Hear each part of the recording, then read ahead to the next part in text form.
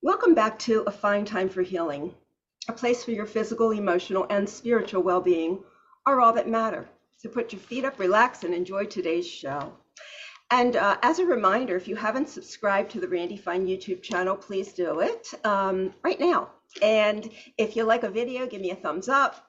Leave me comments so I know that what you like, what you don't like. And I just want to hear what you have to say about the shows that I do. Today I have an extraordinary show for you. Today we're going to be talking about borderline personality disorder with a leading expert. The leading expert is Jerold J. Kreisman. Is it Kreisman? Yeah. Okay, MD, who is a psychiatrist and leading expert on borderline personality disorder. He is co-author of the bestseller, I Hate You, Don't Leave Me, which is considered a classic of both the popular and academic literature on BPD and has been completely revised and updated in 2010. His book, Sometimes I Act Crazy, describes how families and friends confront the disorder. Dr. Kreisman produces a blog for Psychology Today. He lectures widely in the US and abroad and is in private practice in St. Louis, Missouri. Welcome, Dr. Kreisman. Great to have you. Thank you. Okay. What is borderline personality disorder? Well, borderline personality disorder is one of the 10 defined personality disorders that are generally accepted, including such things as obsessive compulsive personality, paranoid personality. BPD is one of the most diagnosed. It's that of those 10, defined by a number of criteria that involve elements of tendencies to see the world in extremes of black and white, right or wrong, good or bad, characterized by tremendous mood swings depending on what is in their environment. They are happy walking from the kitchen to the dining room, and if somebody says something that upsets them, they become depressed, maybe even suicidal. They can be self-sabotaging frequently with impulsive behaviors, sometimes cutting on themselves, hurting themselves in ways like that. They have frantic fears of abandonment, feelings of emptiness, an unstable sense of identity, tending not to know exactly what they're looking for. They are a Democrat when they're with Democrats, or Republican when they're with Republicans, but at 3 o'clock in the morning and when no one else is around, they're not sure what they believe in. All of those things lend themselves to having really turbulent interpersonal relationships, and a sense of self that is so adjustable. They can be a chameleon. They can sort of fit in everywhere. But at the same time have a sense of emptiness. Okay. Sounds pretty awful to have that disorder. And I know that it's awful for people who are dealing with it, in a relationship or family, but it sounds like it's particularly awful to have. It really is a challenge. At the same time, it's probably among the most stigmatized of illnesses, in the sense of, ask most any psychiatrist or psychologist, what is the diagnosis in a person walking in your office that you really don't want? They won't say schizophrenia or bipolar disorder or alcoholism. They'll say, oh, I don't give me another patient with borderline personality disorder. But at the same time, these can be exciting, artistic, successful, intriguing, and fun people as well. They're just dealing with challenges that are part of their lives, sometimes related to traumas in earlier in their life. Right. And so this is something that develops in childhood? It's usually recognized by adolescence, where these extremes come out. Of course, when you talk about issues of identity and impulsivity, you can think of the term borderline adolescent as kind of a redundancy. because all adolescents struggle with that to some degree. But we're talking about extremes of that. And it generally is recognized in the mid-20s as the most common time. It's usually associated with other disorders. It usually doesn't stand alone. It's frequently associated with depression, anxiety, substance abuse, sometimes eating disorders, ADHD. Some of the symptoms overlap, and they can sort of camouflage each other too. And it's a cluster B disorder in the DSM-5. So it's in the same category as antisocial and narcissistic and histrionic, right? That's correct. They're all kind of related to emotional kind of ways of responding. Right. But borderline is a lot different than narcissistic personality disorder. And I think what makes it, one of the things I should say that makes it very difficult to deal with is that this person is able to demonstrate love and affection, but then they take it away. And so people really have a hard time understanding, do they love me? Do they not love me? And they get stuck in the fluctuating moods. They get caught up in being driven by those fluctuating moods, right? Yeah, I think so. In many ways, there is a complementary capacity in both. I mean, typically in a narcissistic personality, there's a lack of real sensitivity and empathy, whereas typically in a stereotype person with stereotypical borderline symptoms, there's an excess of emotions and sensitivity. Someone with BPD can read people very well, sometimes being overly sensitive to some of the factors they see. You know, in the last 5 years or so, as I've learned more about BPD, I've come to understand that one of my family members has it. And it explains so much, because this is a person who I could be very close with, and then all of a sudden would tell me that I'm the enemy and I'm working against her, and it would come out of nowhere. I would get these phone calls that start accusing me of being the enemy when in fact we were very close. And so but this person was also very successful, very artistic, very musical, those kind of things, very successful and very likable to those who didn't have to experience these mood shifts. But anyone that was close to her had a very difficult time. And so we both grew up in a home with a narcissistic mother. Can that be something that can kick this disorder off? Yeah, I think frequently there is a history of difficulty with connection, with attachment, and not infrequent, not always, but a not infrequent background.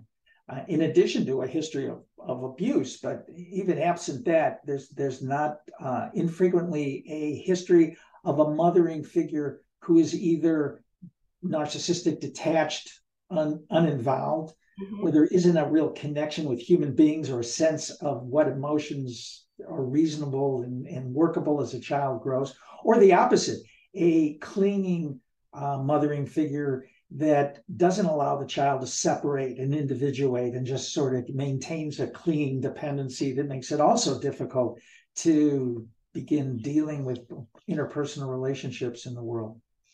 What are the subconscious mechanisms, if you can, in layman's terms, that cause a child to begin to develop this way?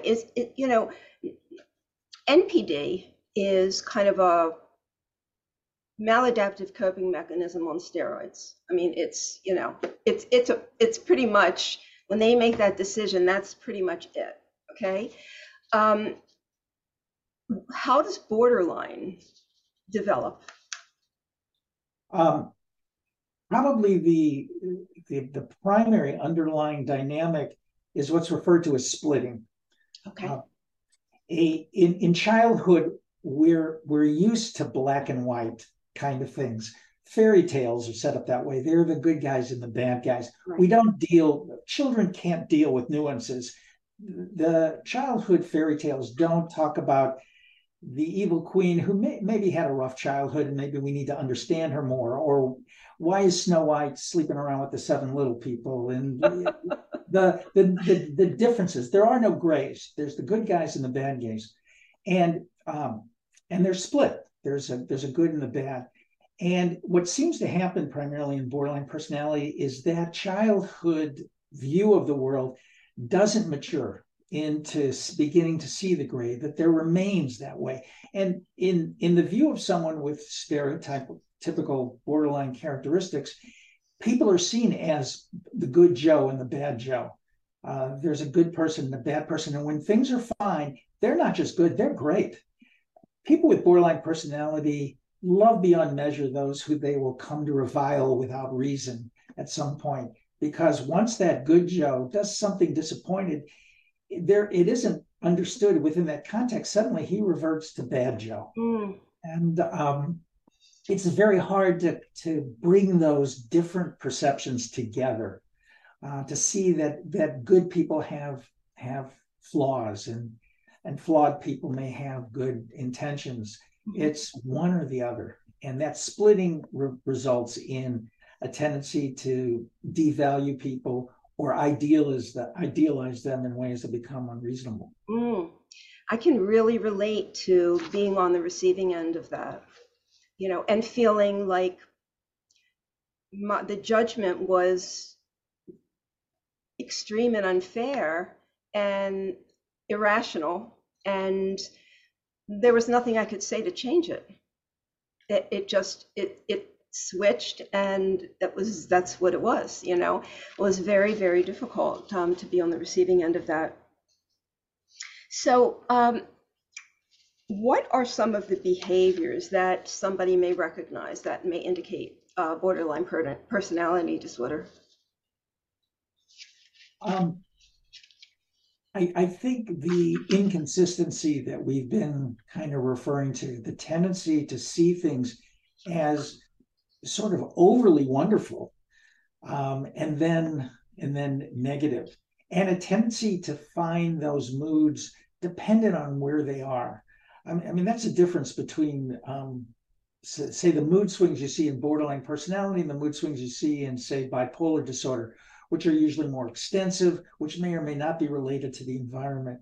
In borderline personality, things are wonderful and they can become suicidal just on the basis out of proportion to what the stimulants are. A tendency for inappropriate anger. You may say something kind of, mildly negative and get a result that seems way out of proportion in terms of rageful outbursts.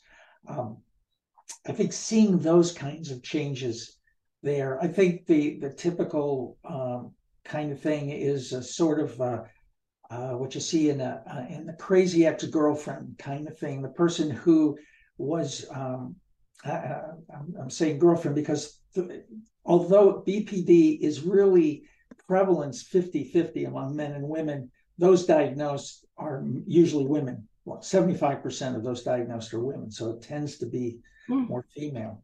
So it was sort of that really fun girlfriend you had in college who was a lot of fun and very smart and very artistic and great to be with, but got a little nutty at times in terms of just being extremes of things. Everything was taken to the nth percent. Okay. Are people with this disorder controlling and manipulative? I think because of the frantic fear of abandonment, they can be very clingy and very manipulative. And again, a stereotype, and these are stereotypes. This is, there's a long range of health, and some are healthier in that range, and some more impaired. But I think, for example, a tendency to threaten suicide or threaten, if you leave me, I don't know what I'll do kind of thing can be very manipulative. I've noticed, I kind of labeled it in, with my very limited amount of knowledge on this, as sort of a push-pull relationship. You know, sometimes they're full in, sometimes they push you away. It's like, it's really, you just don't know where you stand in these relationships. Can a person who has been sort of emotionally ousted through this splitting black and white thinking, can they redeem themselves? Can they find a way back to being liked again or trusted? Oh, yes. I think you're talking about the push-pull is a good way of putting it, because they're really dealing with contradictory fears. On the one hand, there is this desperate fear of being abandoned. So there's a tendency to cling, but there's also a desperate fear of being overwhelmed, controlled, losing any primitive sense of identity that they have, because that's something they're trying to establish. So there is this sense of like, please don't leave me, please don't leave me. But then, oh my God, you're trying to control me, which is why it becomes a real conflagration when someone with narcissistic personality hooks up with somebody with borderline personality, because you see the real push-pull. But what I think has been established very well in the last decade or more is that most people with BPD get better, with or without treatment.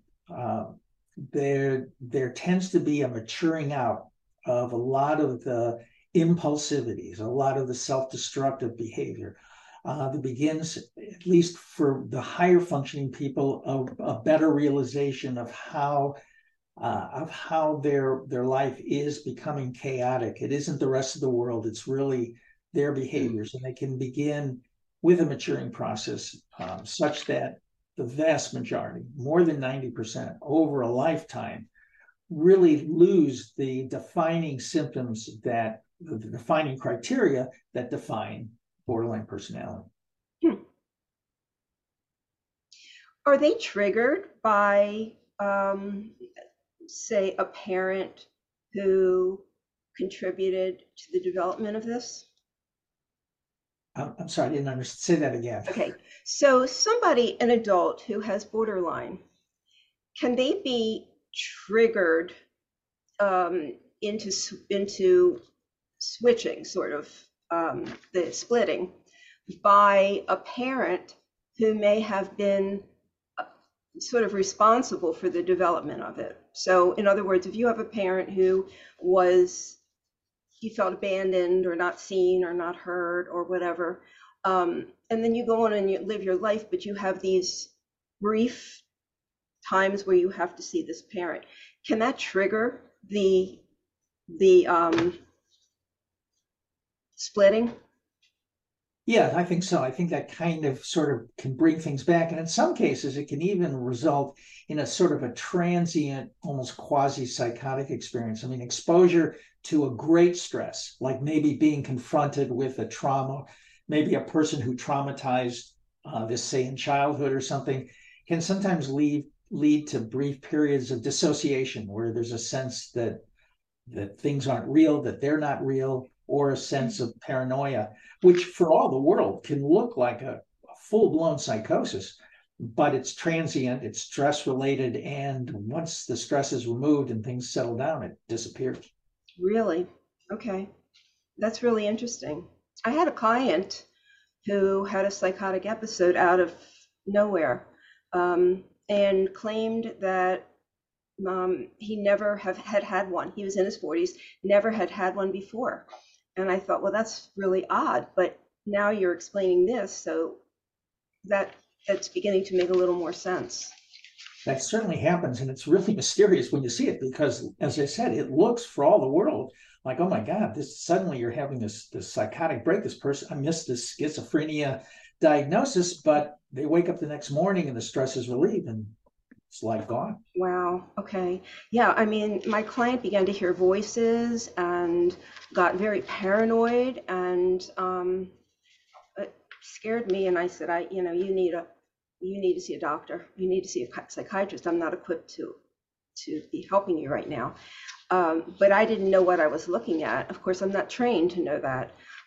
But this really explains that, because I was thinking, oh, come on, you have had, in your 40s, you must have had a psychotic break somewhere along the line, or you wouldn't just have one. But there was a very stressful situation, a very traumatic situation that kicked it off. That can happen. Okay, interesting. What about, I've read that people with BPD, sort of, they're the helpers, they're the Florence Nightingales of the world. They're the ones who want to, have this purpose of always being there, the first one there to help people when they're going through something. They have this charitable impulse, and I think it helps really to define their sense of self or give them a sense of self. What is your thoughts on that?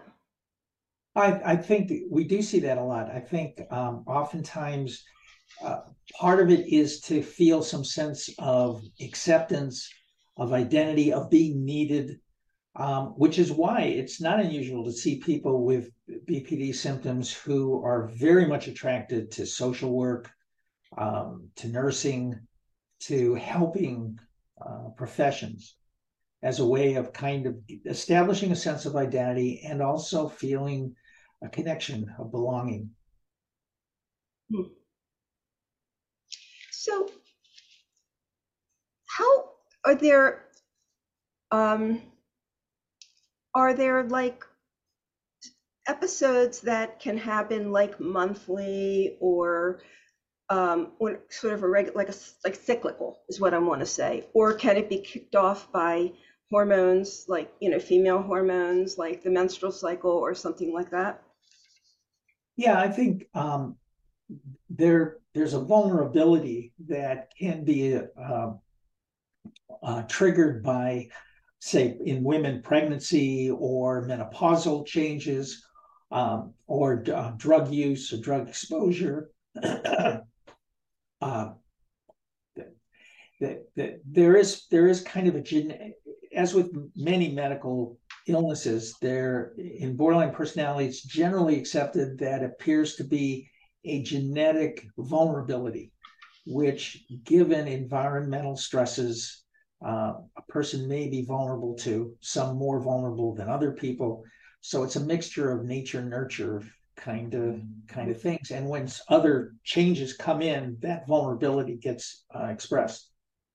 Could somebody appear to be more stable with their emotions and then just really have these episodes happen around the times of hormonal changes, women I'm speaking of, around hormonal changes, or would you see it in at other times? Yeah, most people who would fulfill criteria to be diagnosed with borderline personality disorder appear perfectly normal on first meeting, and in many cases, very interesting people and attractive people to be with. But given the stresses from hormonal changes or other exposure, certainly things can then be expressed that lead to pathological behavior. So I know with narcissistic personality disorder, there's a diagnostic criteria of 9 traits. Person only has to have 5 in order to be diagnosed with this personality disorder. What is the diagnostic criteria for borderline? Well, currently it is the same. There are, as is true in much of medicine, other medical illnesses, but particularly in psychiatry, you have a number of criteria. In BPD, there are 9 criteria. One, in order to fulfill the diagnosis criteria, a person has to exhibit 5 or more of the 9, which is unfortunately a very artificial way of putting it, because that means if they have 5 criteria and they no longer are, say, cutting on themselves, then they only have 4 criteria, and boom, they're not borderline anymore. Either is or you isn't.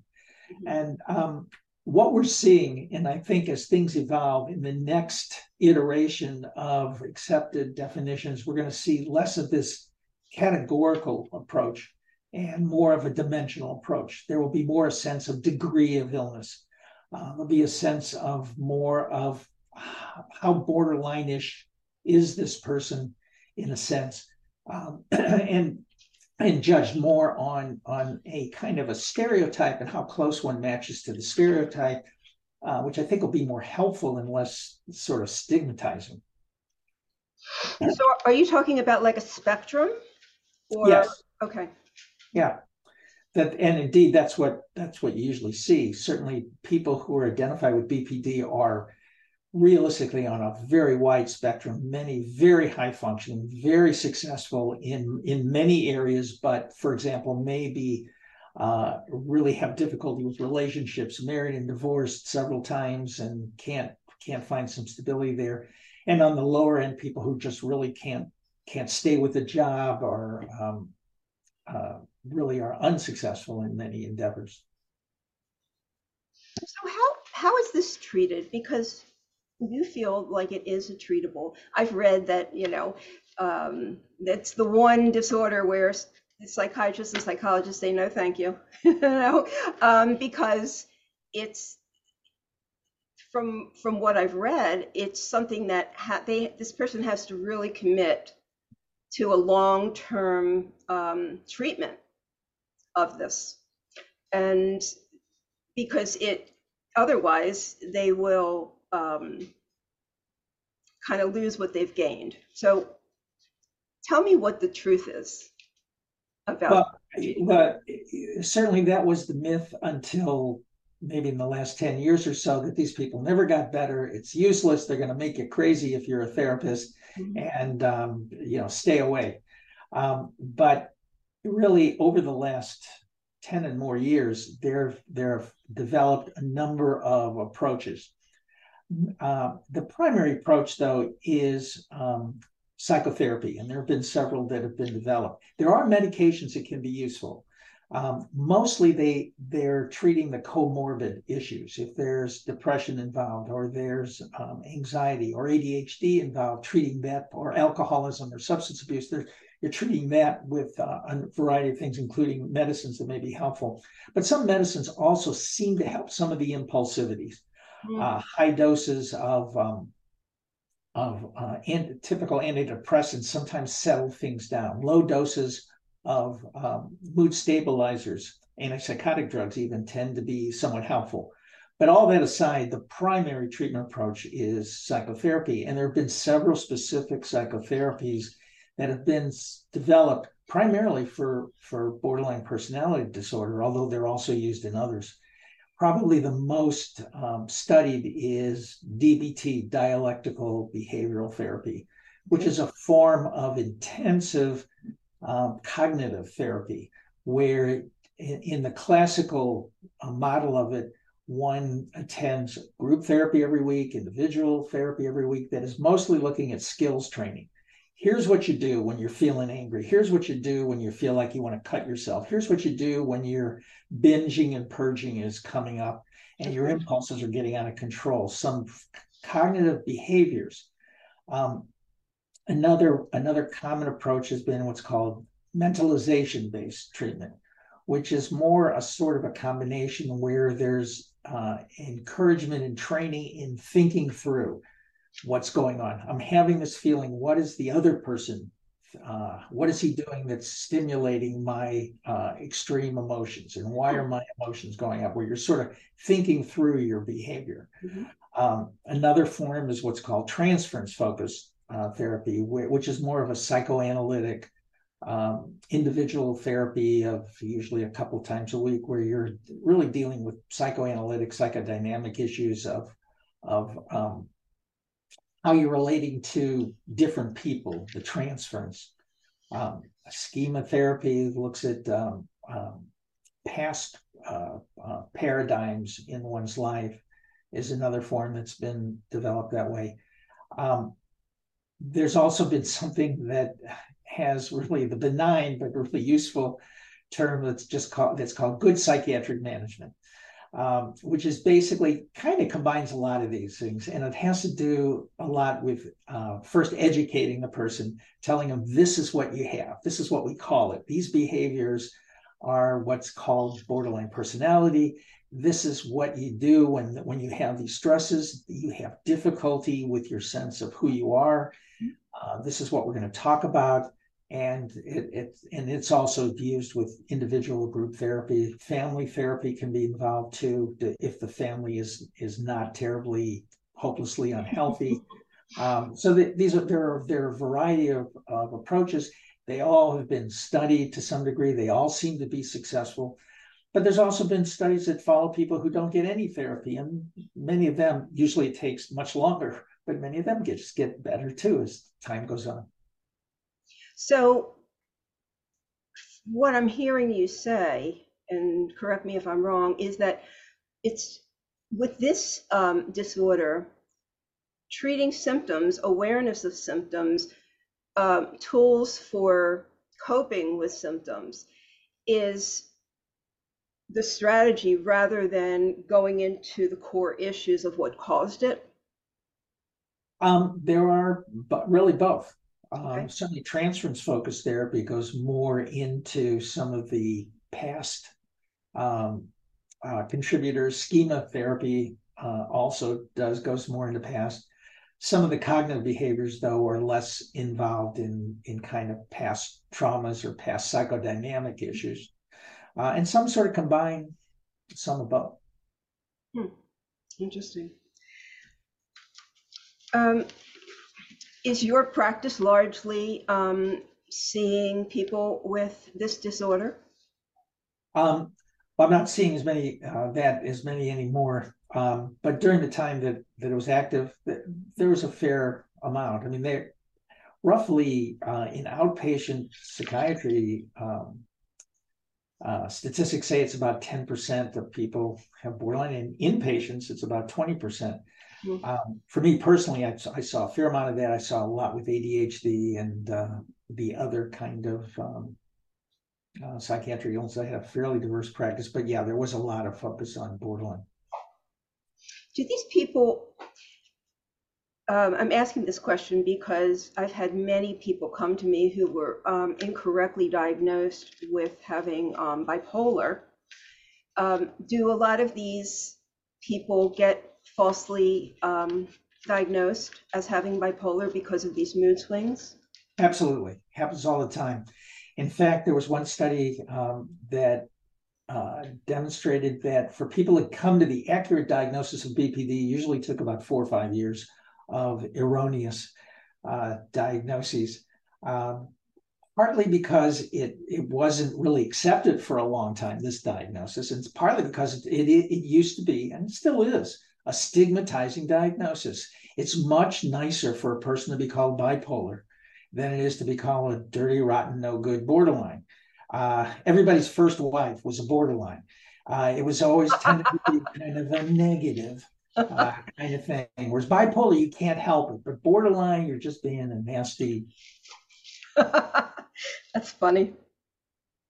And those who are diagnosed with bipolar are often put on something like lithium, which exacerbates the symptoms of the disorder that they actually have. Or the sometimes we're talking about like abuse, the symptoms of abuse of what the person's dealing with. Lithium can really aggravate that and sort of make them have a harder time dealing with the issues. Is that Well, actually, lithium sometimes is a mood stabilizer and sometimes can be helpful a little bit in borderline, but it's certainly true that when I would see patients, they would usually come with a whole load of drugs they've been on and have been on. And, when they were acting out, they'd get another antidepressant, another antipsychotic, another mood stabilizer, like Lamictal or lithium or Depakote or something else. And part of the thing is determining that they didn't need all those medicines, first of all, and then really kind of rectifying what really needed to be done. In some cases, like I said, medicines can be helpful.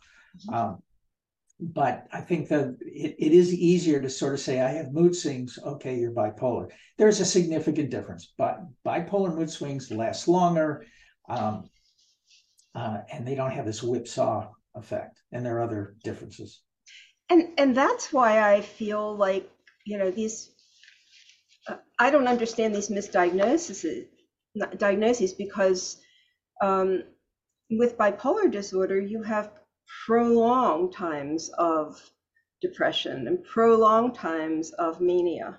And it's not like a roller coaster, right? Exactly.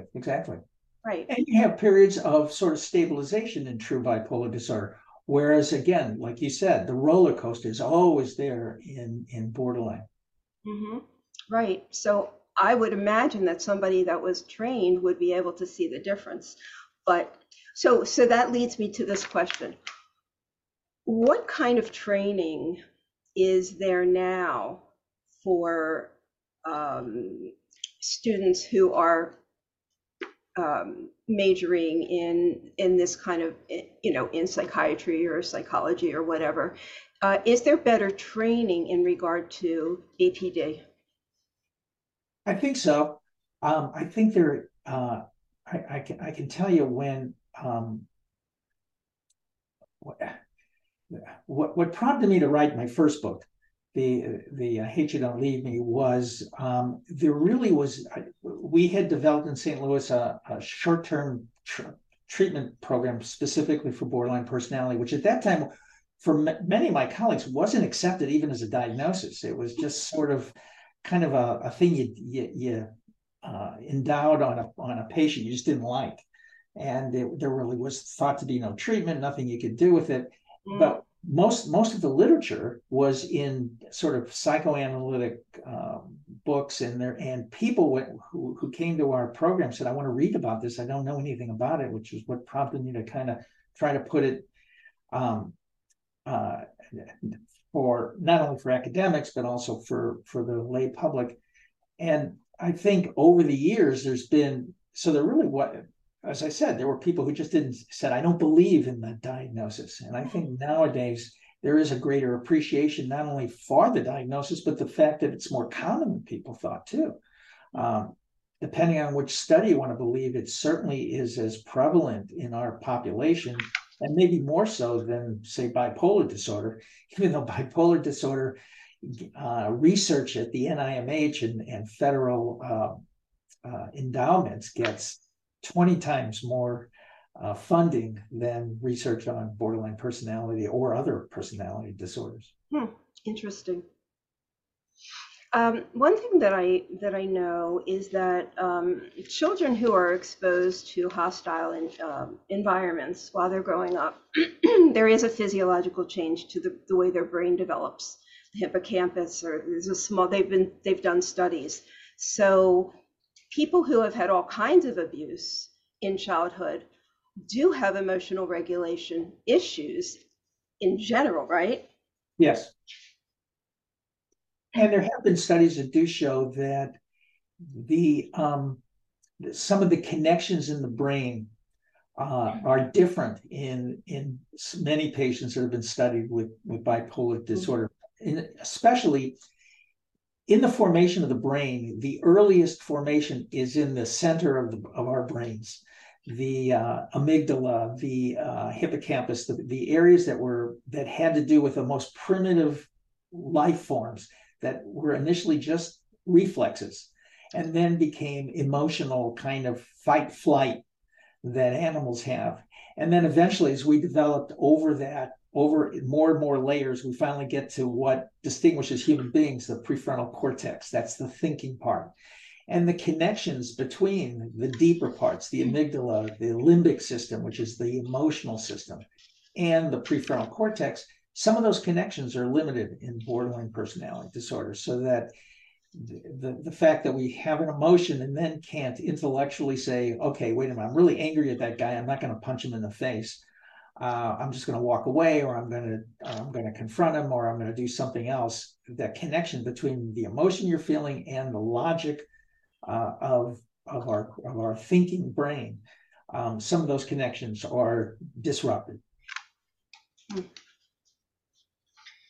There's so many things. I mean, unfortunately, parents don't always know how to raise children. There's so many things that can go wrong. that can cause us a lifetime of problems, and whether our parents intended or not, I mean, just a lot of arguments, constant arguing, which is how I grew up, always arguing, arguing. And I found it to be terrifying as a child. So that caused me issues, I know. So if someone is living with somebody with this personality disorder, is there a way they can help manage the frequency or duration of the episodes? Yeah, I think there are a number of approaches. The last book I wrote, basically talking to people with borderline personality disorder, just sort of outlines just a whole variety of kind of styles. But I think it involves a combination of really being able to balance expressions of support for this person you care for, that you're committed to, a sense of empathy, of understanding. Empathy doesn't mean sympathy. You're not feeling sorry for them, but you're sort of, I understand why you get so angry at times.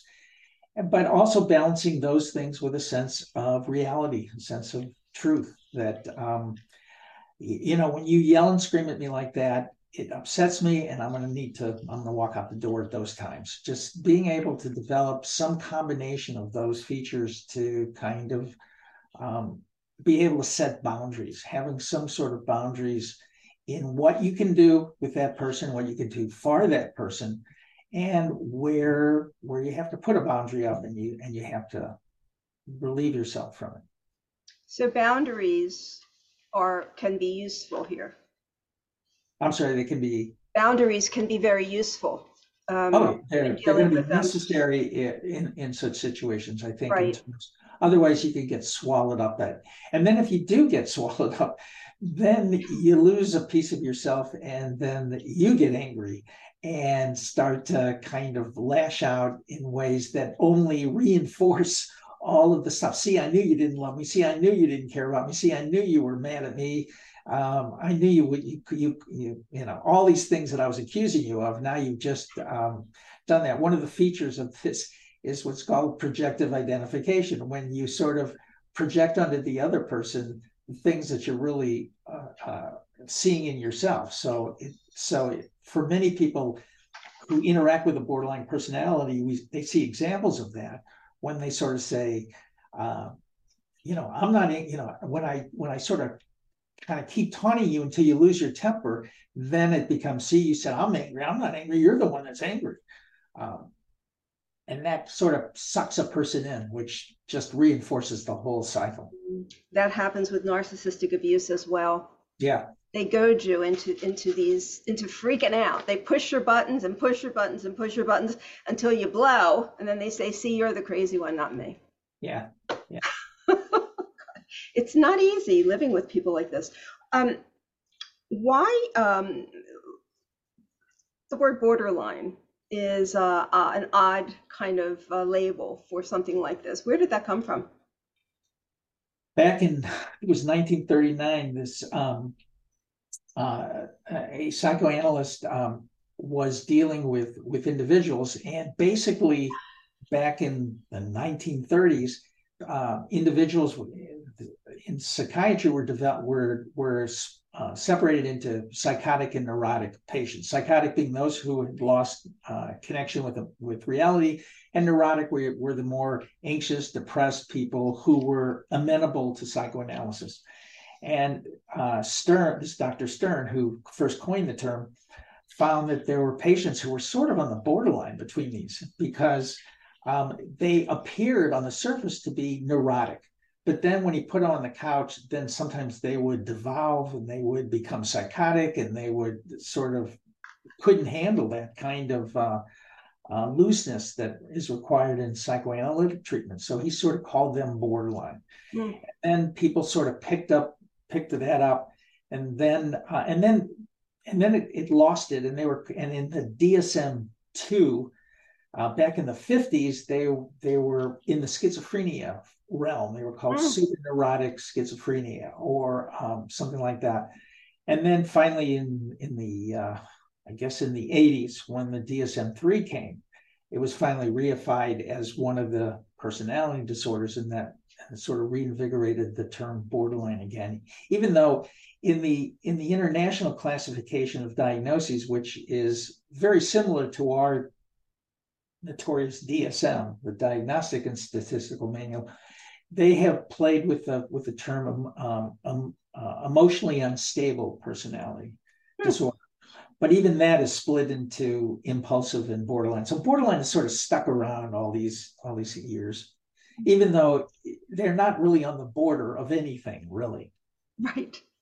It just stuck from the old diagnosis. Yeah, I mean, the DSM-5, there's a lot that's not in the DSM-5. Why is the American Psychiatric Association so slow to make changes or to embrace new concepts? I think they feel a real burden to be very careful. I mean, as you know, it wasn't until the 70s that homosexuality was no longer deemed a pathology. Wow. And that took, so that's only been 50 years since that happened. Prior to that, that was considered psychopathological.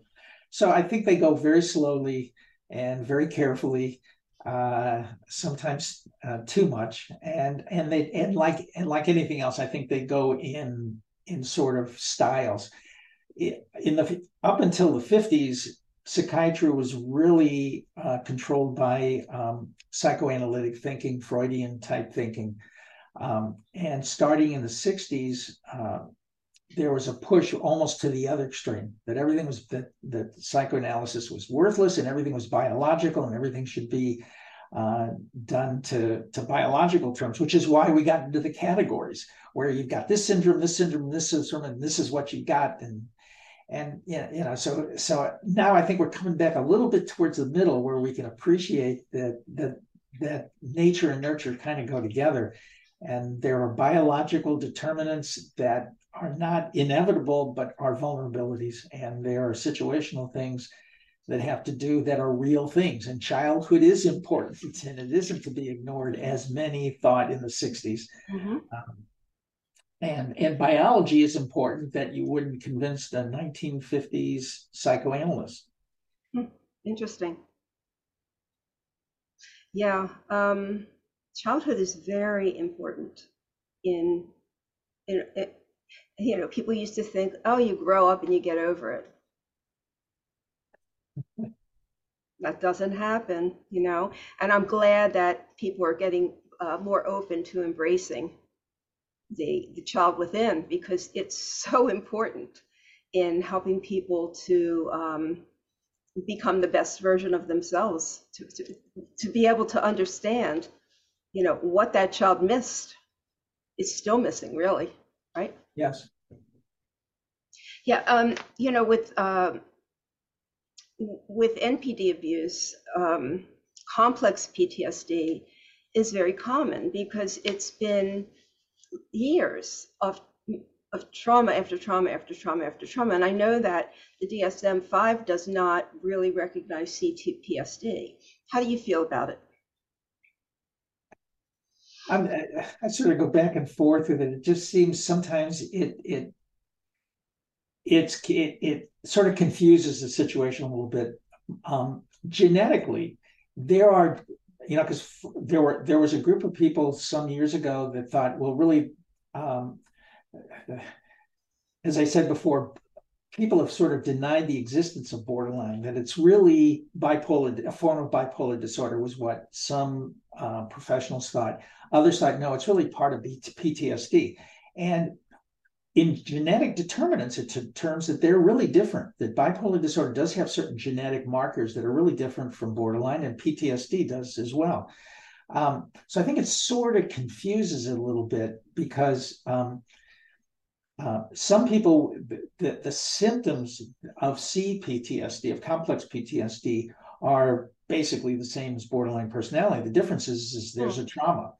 Oh, And wow. although it's true that many people with borderline personality have a trauma that would fit a CPTSD, not all of them do. Hmm. So it sort of kind of Hmm. confuses in my mind a little bit. That's interesting. So I know that people who have antisocial personality disorder, which that's the psychopathy and sociopathy, basically, they all have narcissistic personality disorder included in that, or as part of this disorder. They're all narcissists. It doesn't go the other way, and not all narcissists have antisocial, but I know that within that cluster B, that there's not always a clear distinction of one disorder versus another, because there you can have aspects of all of them, and you even brought in some other disorders that are not in the cluster B um, you know grouping, so category. So can somebody with borderline have aspects of narcissism and histrionic or so forth and so on? Oh, yes. Yeah. I think when I mentioned that it rarely stands alone, it usually has another disorder. Sometimes another disorder might be another personality disorder. And that's, again, one of the difficulties with our categorical way of defining it. Well, let's see, he's got 5 of the 9 for borderline, and come to think of it, he's got 5 of the 9 for narcissism. So he's sort of both. It gets a little confusing. Um, and there are certain biases too. I mean, I think if you take an individual who is, well, take a scenario. This person is in a bar, drinks too much, gets intoxicated, picks a fight with somebody, throws a few things around, starts cussing. They call the police, and the person gets a little rough and maybe then gets emotional and bursts out crying. If it's a woman, that if and a social worker came accompanying the police officer, they say, this is a borderline personality, we're going to take it to the emergency room. If it's a man, they're going to say he's an alcoholic and an antisocial personality, we're going to take him to jail. So Wow. there's this gender bias, I think, that goes on in how we tend to diagnose um, people as well. Hmm. Yeah, I could definitely see that. So that's where this sort of spectrum theory is kind of making strides. It's kind of Yeah, I think taking so. over And I think that's these where we're going to be the heading. labeling, right? The labeling, getting away from the labeling, and I think people do have problems with the label, and but I know that people who are exposed long term to those with these cluster B personality disorders um, have a particularly difficult time overcoming their own damage as a result of it. Does the same thing happen with when you're living with somebody with bipolar? Does it have the same effect as a personality disorder would have on someone who's experiencing that emotional abuse? I think it can, if particularly if you don't understand what it's about.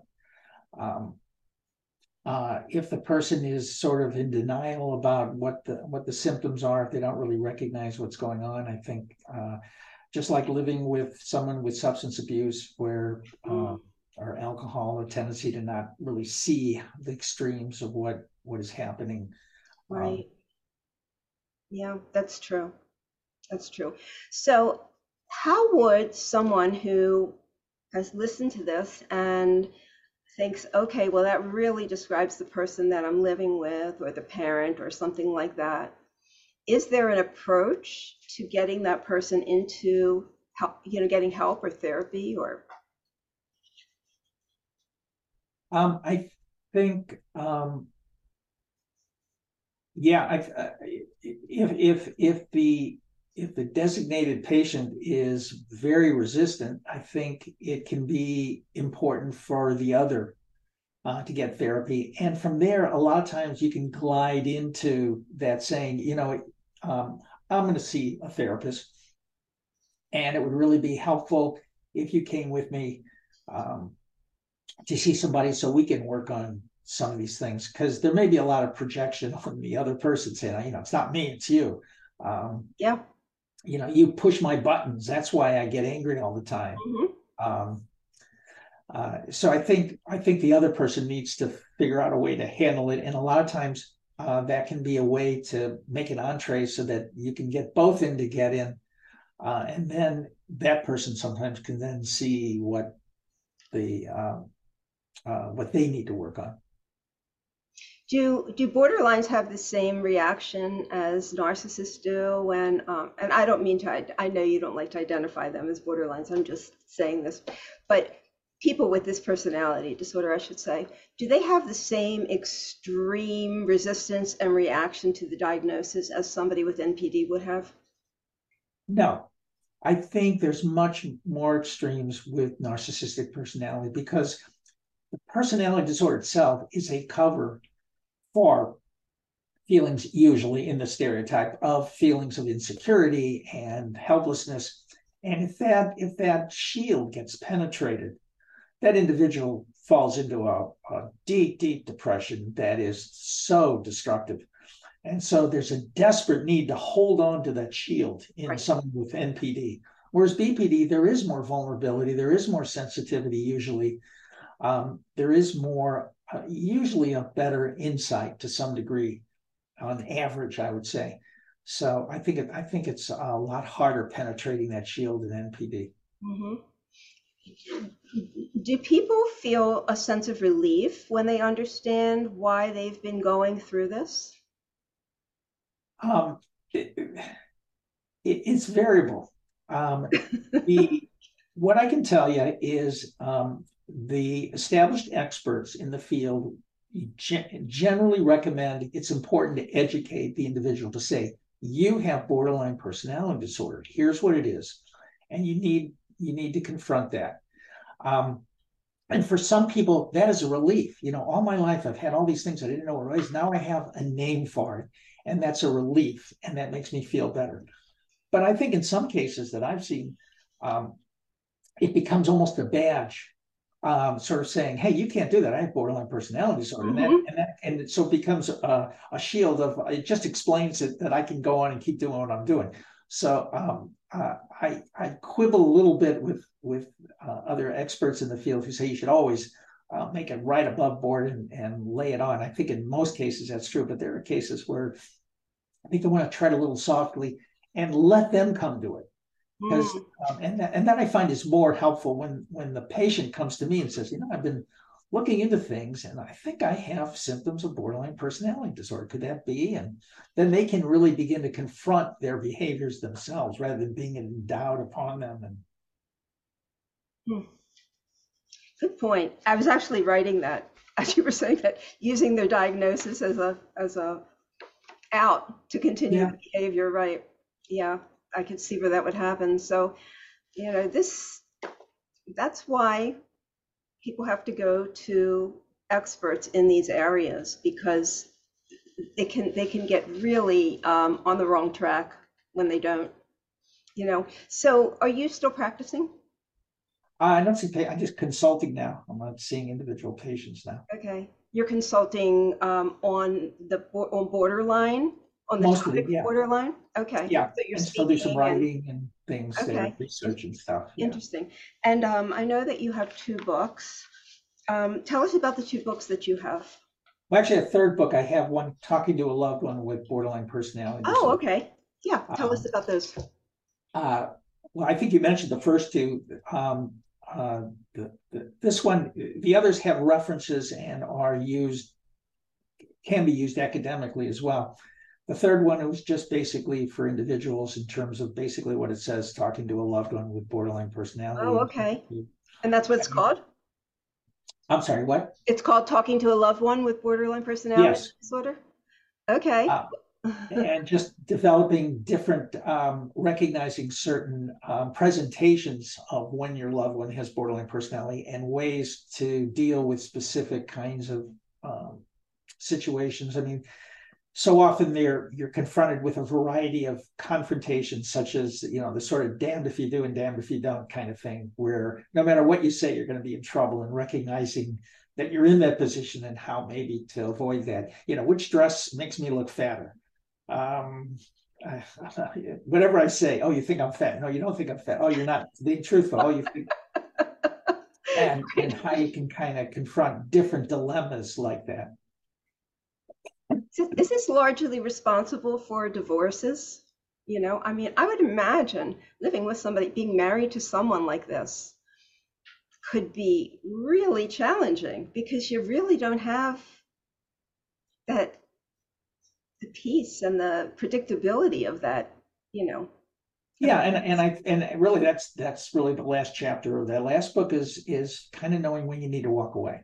Um, it's not an inevitability. As I said before, many of these people get better. In fact, they all get almost all get certainly better. And depending on the commitment and the dedication, you can certainly make these things work over time. But I guess recognizing what you're dealing with and how to deal with it, and making sure that energy is worth it, is important.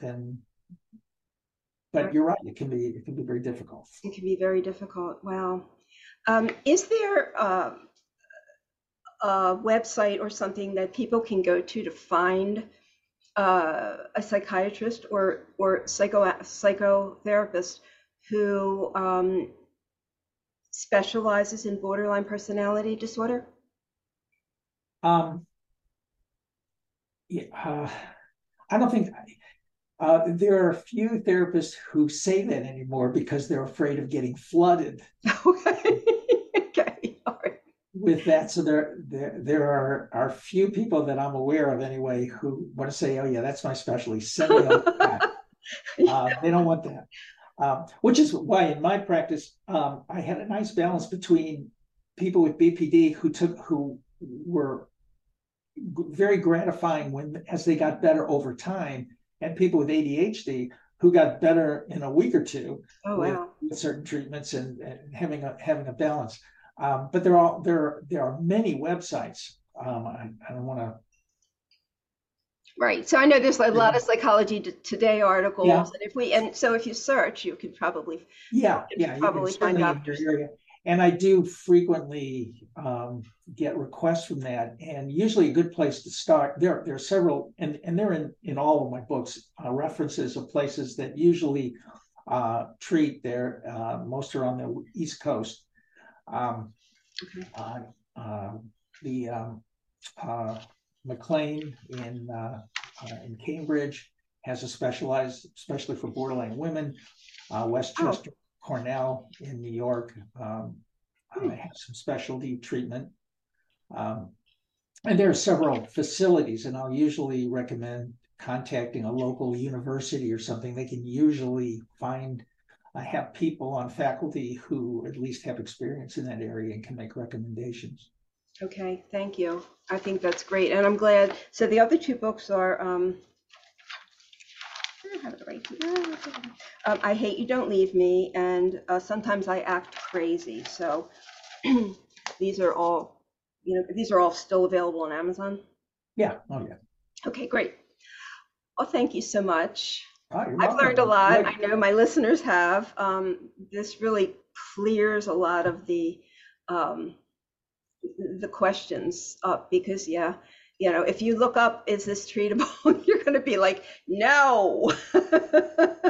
So I think that's encouraging for people who are not only living with the disorder themselves, or people whose loved ones have it.